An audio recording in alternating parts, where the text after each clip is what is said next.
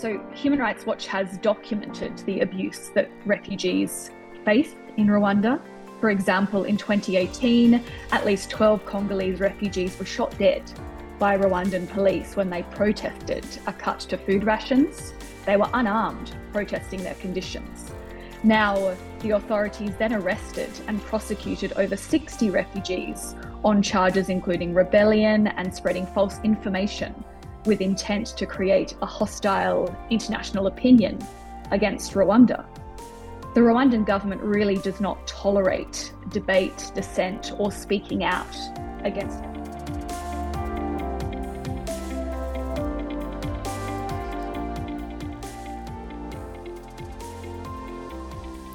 Hello and welcome to the Still We Rise podcast. I'm your host Nathan. You're joining us at a precarious time for human rights in Britain, particularly alarming for people seeking asylum who have to endure hostile demonstrations outside their hotel accommodation by far-right protesters who've been emboldened by the Home Secretary Suella Braverman's inflammatory language. So not only does the hostile environment endure, this week we learned that the asylum backlog has risen to 166,000. So almost 110,000 people have been waiting for an initial decision on their claim for over 6 months. The figures also show that in 2022, the Home Office only managed to process 23,000 claims. So how do they plan to resolve this? Well, the Home Office has announced plans to streamline the system by scrapping interviews in some cases. So instead of face-to-face interviews, some 12,000 people from Afghanistan, Eritrea, Libya, Syria, and Yemen will fill in a 10-page questionnaire in English, which they're mandated to return to their Home Office within 20 working days.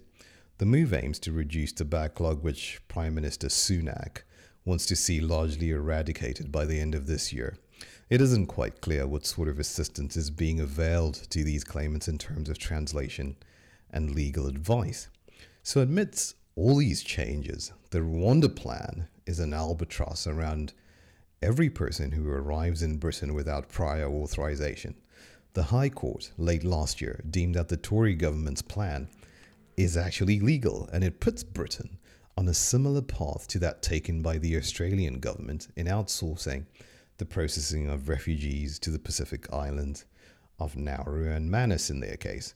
So now we know that on those islands, the United Nations recorded incidents of violence, systemic sexual abuse of children, inadequate medical and physical care, and regrettably, several suicides.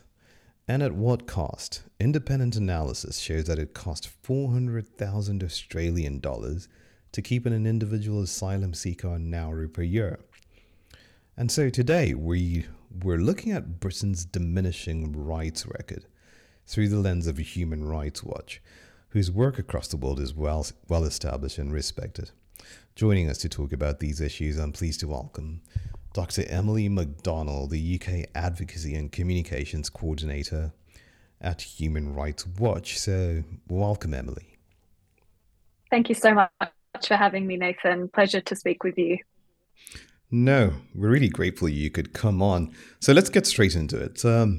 By signing the Memorandum of Understanding with the Rwanda government, passing the Nationality and Borders Act, and taking steps to repeal and replace the Human Rights Act, what do you make of these actions by the British government? What do they amount to? And do they work to dismantle the International Refugee Protection Framework? Yes, the UK government is actively seeking to dismantle the International Refugee Protection Framework in the UK for people seeking asylum, particularly those who have arrived through irregular means to the UK. And the UK is basically reneging on fundamental principles underpinning the Refugee Convention, a convention that the UK itself was a primary drafter of. You mentioned the Nationality and Borders Act, which, as it was going through Parliament, was fittingly dubbed the anti-refugee bill by the sector. Now this criminalises seeking asylum, discriminates against refugees based on how they arrived, authorises pushback of boats in the channel, and provides for offshore processing, which has now come to life with the Rwanda scheme. Now, this deal really represents an abrogation of the UK's international responsibilities and obligations to asylum seekers and refugees. And as I'm sure we'll discuss, Nathan, Rwanda cannot be deemed a safe third country. And then, of course, we have the potential repeal of the Human Rights Act, which will not only have a huge impact on asylum seekers, but will significantly weaken human rights protections for all in the UK.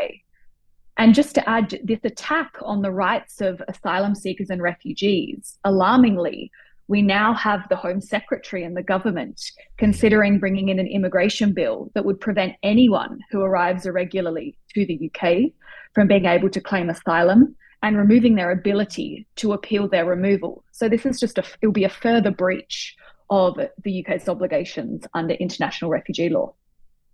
I mean, what comes out very clearly from what you're saying is, are we at the stage where we possibly should contemplate that this convention may be rewritten and Britain will lead that charge to do that? Because if it is the case that people who are deemed by the UK to arrive irregularly and they're criminalized, that sort of waters down completely refugee rights. It certainly does. And the principles that underpin the Refugee Convention of non-discrimination, non-penalisation and non-refoulement, the UK, following suit and following what other countries are doing in terms of externalising their protection responsibilities, disregarding their obligations and responsibilities under the Refugee Convention, it really poses a threat to the whole refugee regime. Yeah, no, that sounds really terrible. Now, I know Human Rights Watch has written compellingly about Rwanda's questionable human rights records. So talk to us about what you've documented. So Human Rights Watch has been documenting Rwanda's appalling human rights record, and we've concluded that it is not a safe country to send asylum seekers to. Rwanda has a known track record that continues to this day of extrajudicial killings, unlawful and arbitrary detention, ill treatment and torture in official and unofficial detention facilities, repression of free speech, abusive prosecutions, and significant targeting of critics and dissidents. And the UK government knows this. In 2021, the government denounced Rwanda's human rights record before the UN, urging Rwanda to, respect the rule of law and respect human rights. And now it's calling it one of the safest countries in the world. So Human Rights Watch has documented the abuse that refugees face in Rwanda. For example, in 2018, at least 12 Congolese refugees were shot dead by Rwandan police when they protested a cut to food rations. They were unarmed, protesting their conditions. Now, the authorities then arrested and prosecuted over 60 refugees on charges including rebellion and spreading false information with intent to create a hostile international opinion against Rwanda. The Rwandan government really does not tolerate debate, dissent, or speaking out against government policies at all. And one Burundian refugee living in Rwanda basically summed up the experience, which is that life in Rwanda is okay as long as you keep your mouth shut.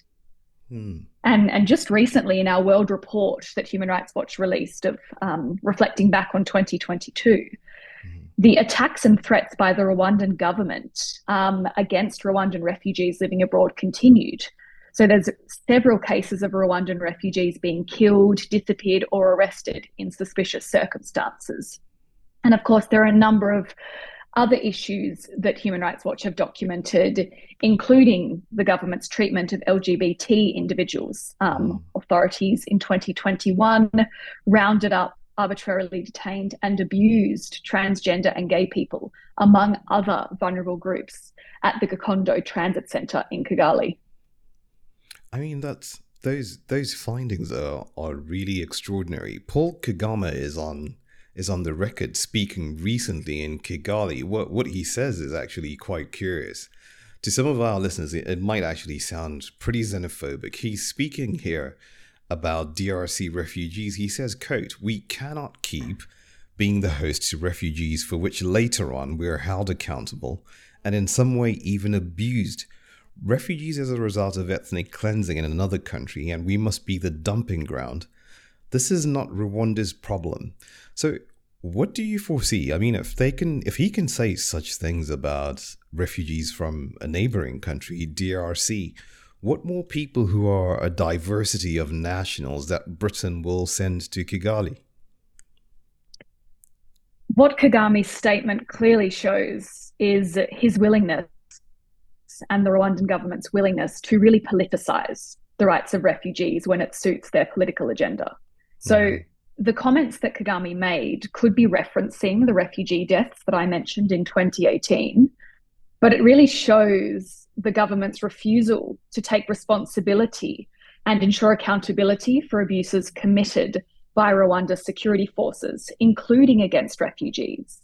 Now, we have a UK government that is willfully ignoring the facts on the ground and is whitewashing Rwanda's human rights record to justify its conclusion that Rwanda is a safe third country, and by referring to the fact that Rwanda has a strong track record of hosting refugees, for example, from the Congo. And now we have statements like this, which really shows that Rwanda is not a reliable international partner. The UK cannot rely upon Rwanda's assurances that it will and can ensure the safety of asylum seekers sent there, because as Kagame and the Rwandan government choose, they can politicize this issue and the rights of refugees as they see fit. Yeah, they're not only whitewashing Rwanda's human rights record. I mean, this is transactional because the British government is paying hundreds of millions of pounds. What do you make of that? This is a very common trend that we're seeing in terms of externalization strategies. And it's exactly the same model that Australia uses, which is wealthy countries paying other countries, usually with significantly lower GDPs, who are in need of development aid, who will agree to this deal and will agree to house and process asylum seekers and refugees. And the power imbalance of these deals is very stark. Yeah, now, Emily, you have experience of setting up and running a refugee service, which you did in Tasmania. The Rwanda plan appears to be modeled on Australia's policy of processing asylum claims in Nauru and Manus Islands.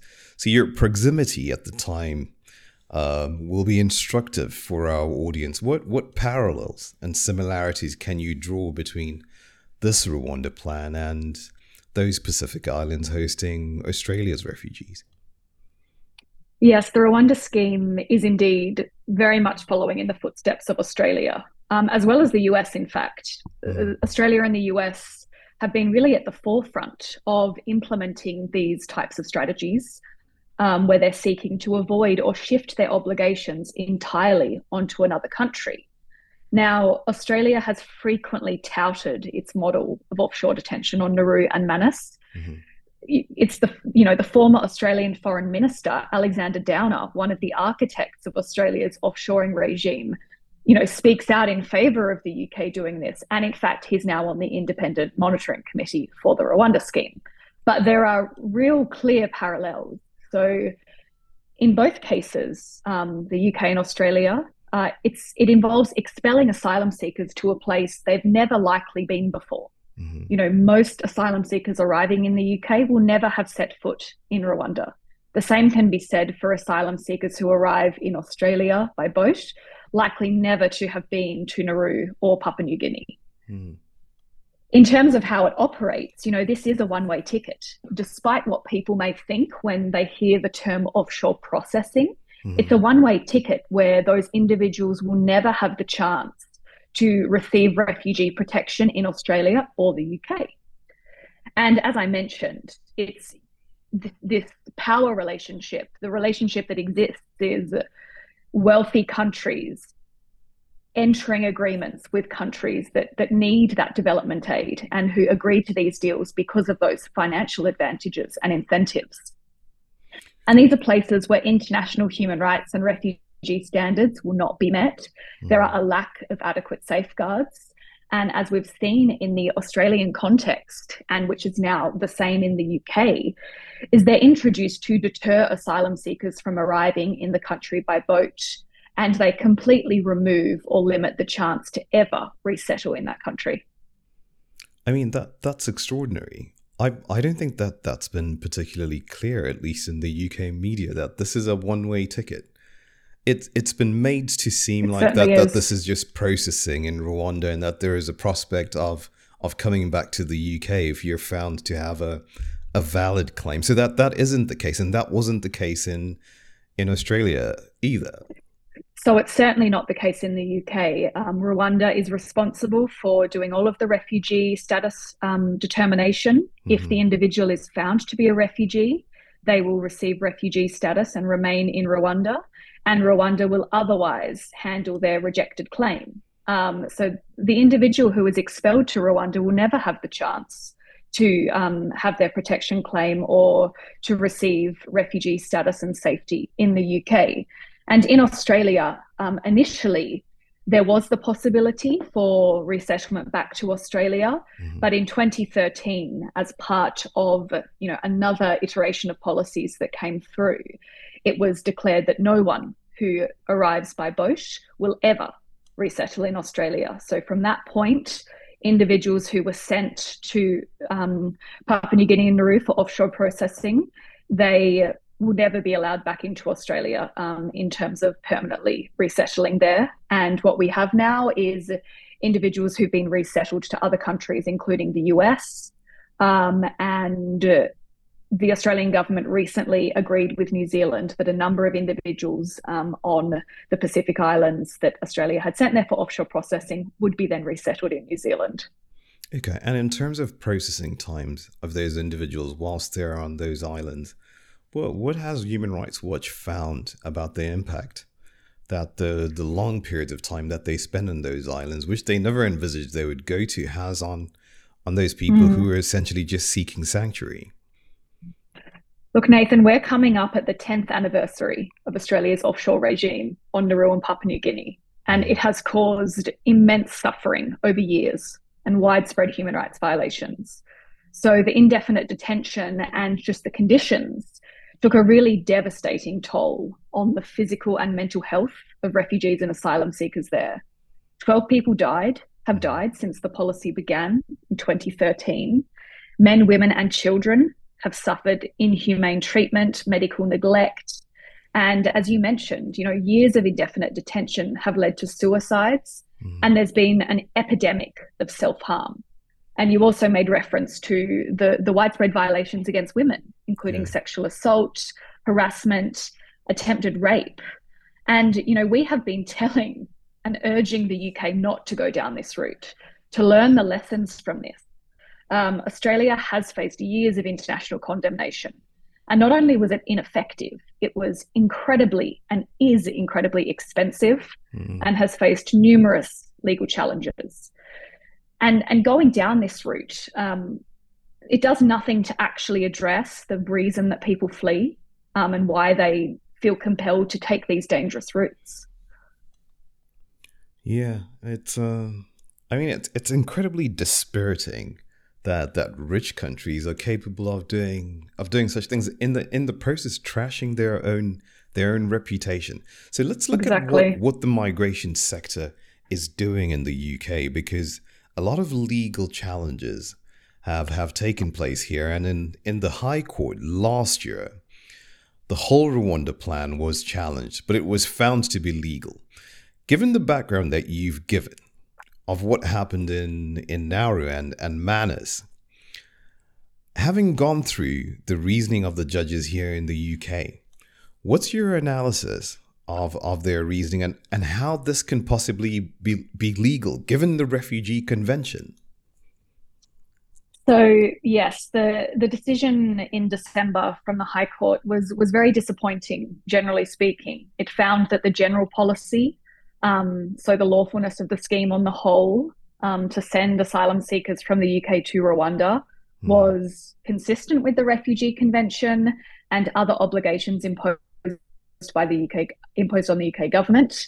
But it did find that in the individual cases, the government had failed to properly consider their individual circumstances. So those decisions were set aside, and the Home Secretary has to remake their decisions because the decision-making was flawed. Now, unfortunately, it's not surprising that the court held that way on the general policy.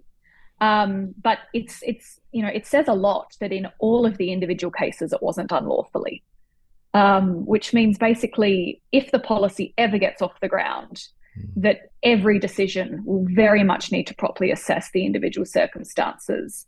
Otherwise, it will be subject to judicial review. This, given it's such a crucial case with huge implications, this is likely to go all the way up to the European Court of Human Rights. It has been appealed, and the appeal was granted in January. Now, in terms of the decision itself, it is very disappointing because, as we've been clear, and from what we've documented, Rwanda is not a safe third country. The assurances given by the Rwandan government, as we just discussed, Kagame and his regime cannot be considered a good faith partner. And there were some very alarming conclusions in the judgment. For example, that the High Court didn't find it relevant that refugees were killed in 2018, and the circumstances that led to their protests would not be repeated because the UK has this scheme and they have this memorandum of understanding with the government. They've been given a lot of money. There's a complaints mechanism. However, there is absolutely no way that an independent monitoring mechanism can be effective in Rwanda. As I alluded to, this is a space where political opposition, civil society, and media remain absolutely closed and hostile to all scrutiny. So independent oversight just can't be ensured. Now, we know from Australia that refugees, they routinely spoke out and protested against their conditions. But in Rwanda, asylum seekers they'll be at risk of abuse if they speak up about their treatment or their conditions. So they either speak out and potentially face this risk, or they can be forced to self-censor. And more principally, beyond our grave human rights concerns with the conclusion of safe third country processing, is that the UK High Court is allowing the UK to abrogate its responsibilities under the Refugee Convention. It's allowing to shirk them onto Rwanda, onto another country, instead of handling the claims itself, which is really no solution to fixing the broken asylum system or delivering a system that is fit for purpose. I mean, somebody who's listening to that, who questions why the UK is doing this, might posit a question there, Emily, and say, is the framework and the tenets of the Refugee Convention itself, are they inadequate in that they're not really binding? Because it appears on the face of it as if there's like some margin of appreciation where individual states can interpret the convention in the way that suits them. In international law, states can send asylum seekers to safe third countries, and that is compliant with the Refugee Convention. However, you can't send it's very clear that you can't send asylum seekers to states that do not meet the criteria for a safe third country, which Rwanda cannot. Now, some of them are obviously responsibilities, they are softer principles and norms, but the International Refugee Convention imposes clear obligations on the UK, as does the European Convention on Human Rights, as does the Human Rights Act, that you cannot send individuals to a place where they would be at risk and face serious harms. So it's very clear, and these are very binding obligations on the UK not to do this. Yeah, so in essence, this judgment drives a coach and horses through the whole international refugee protection regime. It is really striking the core principles of the refugee protection regime, and more broadly, the principles of global responsibility sharing, which is what we've discussed. Wealthy countries, instead of processing asylum claims in their territory, and abiding by, the fact that individuals should only be removed to countries that they have a meaningful connection to. They shouldn't be removed to a state that they've never even been through. That we have wealthy countries completely abrogating their responsibilities and closing their doors. And the very concerning implication of this is that it gives this is what the High Court found. Obviously, this will go through the appeal process. But the UK High Court thus far has given the green light to this scheme, which risks a real race to the bottom amongst other like-minded states that may be experiencing individuals arriving irregularly. So this really threatens the international regime itself. And we know that other states, like Denmark, are watching the UK. They're wanting to see what the UK courts will say. And if they deem them lawful, this really opens up for more and more states shifting their responsibilities onto states in the global south. And do you think this will have the effect of emboldening despotic regimes as well to act even worse now? Because countries which used to take refugees from all over the world, like the UK, are abrogating on their obligations to do so. Absolutely. We have already seen countries that disproportionately shoulder responsibility for the majority of refugees reneging on their obligations. Human Rights Watch has documented many times how Turkey is pushing back asylum seekers at its borders and expelling them and refouling them. But in addition, if we think beyond refugees and asylum seekers, the fact that the UK is so happy to sideline and disregard respect for international norms, international standards, signals to other states and serial violators of human rights that they too can disregard their international obligations if it suits what they politically want to do. Yeah. Now, let's move on to talking about something that's really contentious, but would be really helpful for our audience to understand what Human Rights Watch makes of this. Can you disentangle for us? There's a lot of political rhetoric in this country around refugees making claims in safe countries. So we've seen the phenomenon of refugees crossing the channel on small boats because of a lack of safe routes. The charge from what you would say are right-leaning newspapers in the UK and media is that France is a safe country. And they argue that why don't they make claims in France? You could put that alongside what we've seen in Ukraine, where Ukrainians are crossing the border over into Poland. And Poland is a safe country, but those people from Ukraine are being given safe passage to the UK. So disentangle all of this for us. What do you think is going on?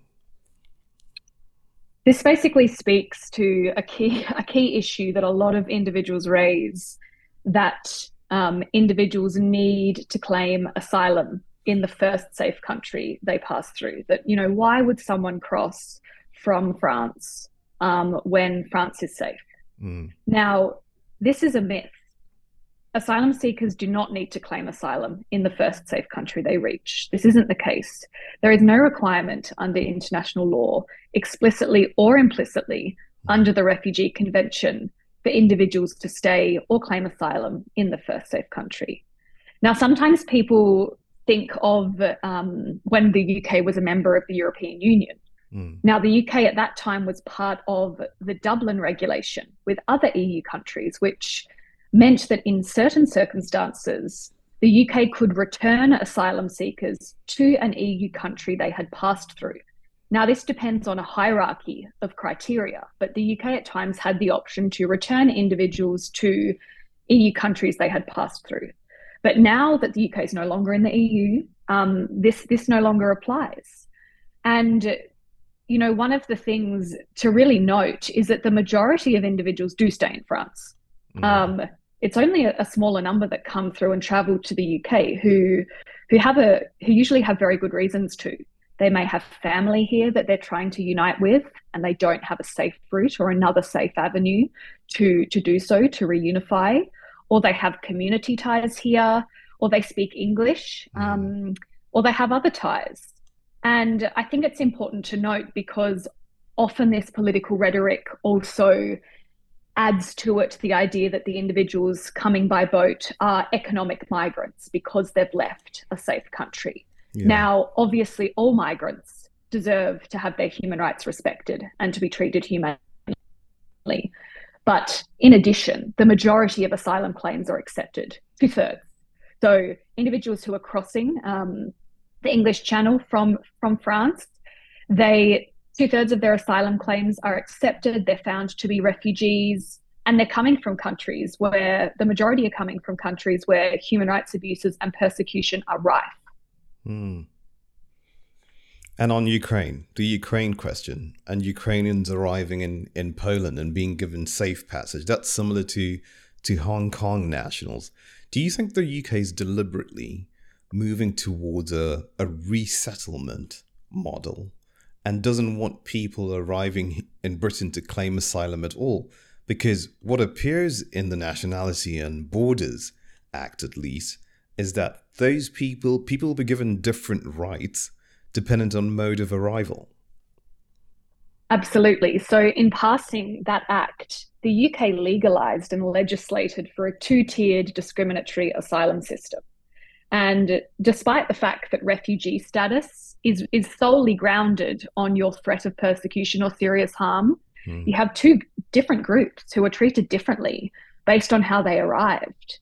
Now, the UK's response to Ukrainians and Hong Kong nationals, this is really positive, but it shows quite starkly the double standards in how we, as the UK, as well as other countries, responded to Ukrainians, but how it differs for those coming from the Middle East and Africa. Such measures that the UK has implemented, they really do disproportionately affect people of colour and are racialized, individuals who can't easily get a visa to travel safely to the UK. And, there's no such thing in the UK as an asylum visa. So what I think is really important for us to also think about is, although there've been problems with the Hong Kong and the Ukrainian schemes, if we look at them, and especially Ukraine, it really shows the immense compassion and how the UK can swiftly respond and provide sanctuary if they want to. And it shows that there's a different way. There's another way to treat and respond to people fleeing conflict, persecution. They can treat them humanely and fairly. And of course, we welcome the UK increasing resettlement, increasing safe routes. However, regardless of how many safe routes you open up, the government still has a duty under international law not to deny access to asylum seekers who arrive at its shores. It must treat them with humanity and with dignity and afford them human rights protections. Individuals have the right to seek asylum, and just because you offer more resettlement, that will only ever be for a limited few people. No one will ever be able to access. There'll never be enough numbers, essentially. So you always have to respect the right to seek asylum, which the UK is trying to avoid. Yeah, that's critically important, and I think our listeners will have been interested to learn there about amplifying safe routes, that safe passage is actually possible. Some of those people who are coming across the channel, Emily, are unaccompanied children, and we've seen in recent weeks that there's children who've gone missing. In Brighton, some 200 children, and 13 of those children are said to be under 16. Are you concerned about the way that the Home Office operates? And are you reasonably confident that they've got capacity and are competent enough to treat those children with dignity and respect, and to protect them and to safeguard them? The reports of the hundreds of unaccompanied minors going missing is incredibly distressing and incredibly alarming. And I think it really shows that the state of the UK asylum system is broken, and it really needs to be changed. The UK is focusing on externalization, deterrence, hostile environment policies, rather than actually fixing the problems. As it stands, a lot of these failures are the result of the government's own failings. the fact that they have not invested enough resources, time, and capacity into fixing and addressing these issues, and as a result of failing in their duty to protect the individuals in their care. And so the UK has a choice that either, continues on this route of employing policies that will never be the solution, or it chooses to change track and actually address the broken system and put in the resources required, rather than spending millions on a scheme with Rwanda that will only cause more human suffering, is incredibly costly, and focus on, as we said, introducing safe routes so that people don't have to take those dangerous journeys.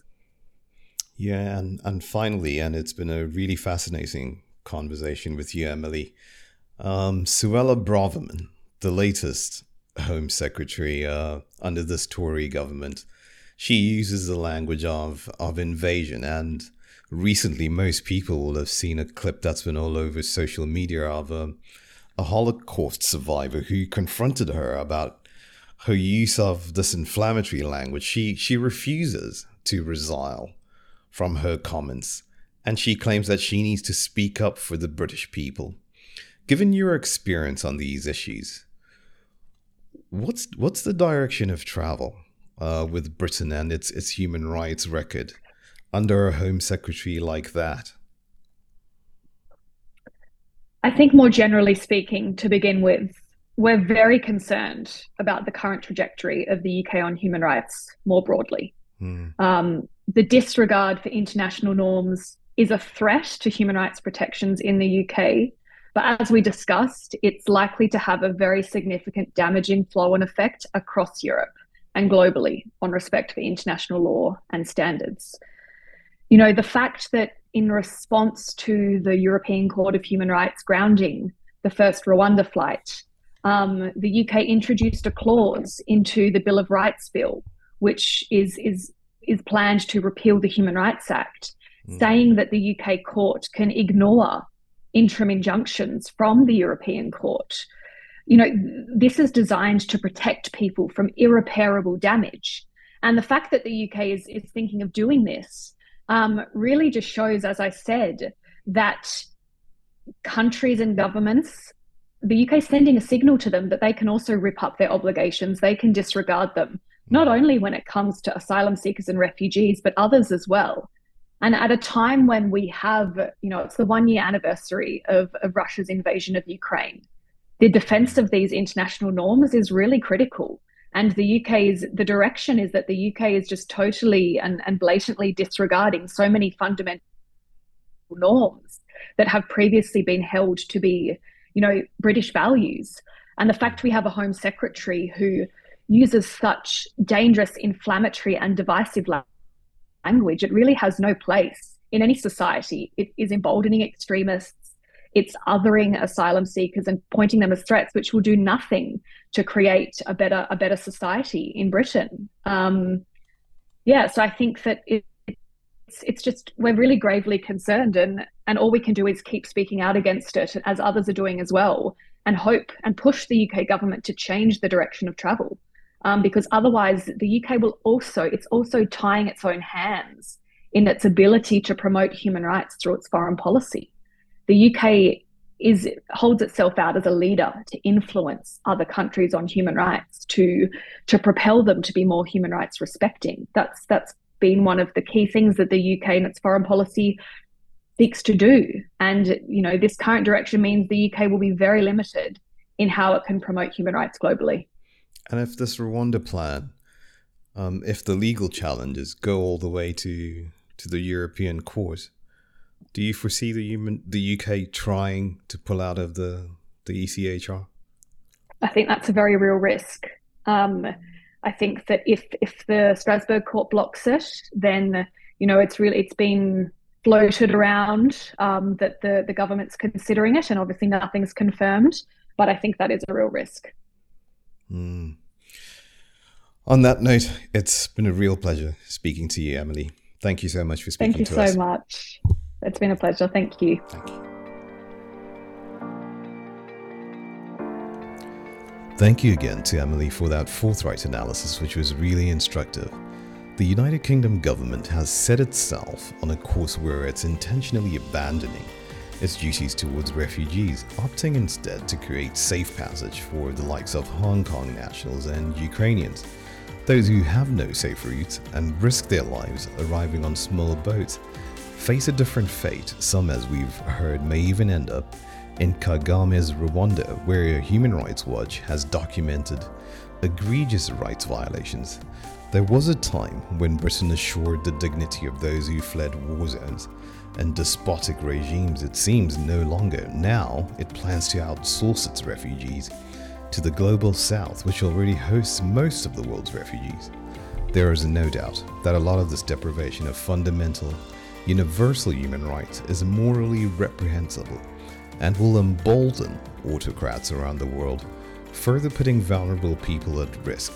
So help build awareness by sharing this episode across all of your social media platforms, and go to hrw.org to learn more about their fantastic work.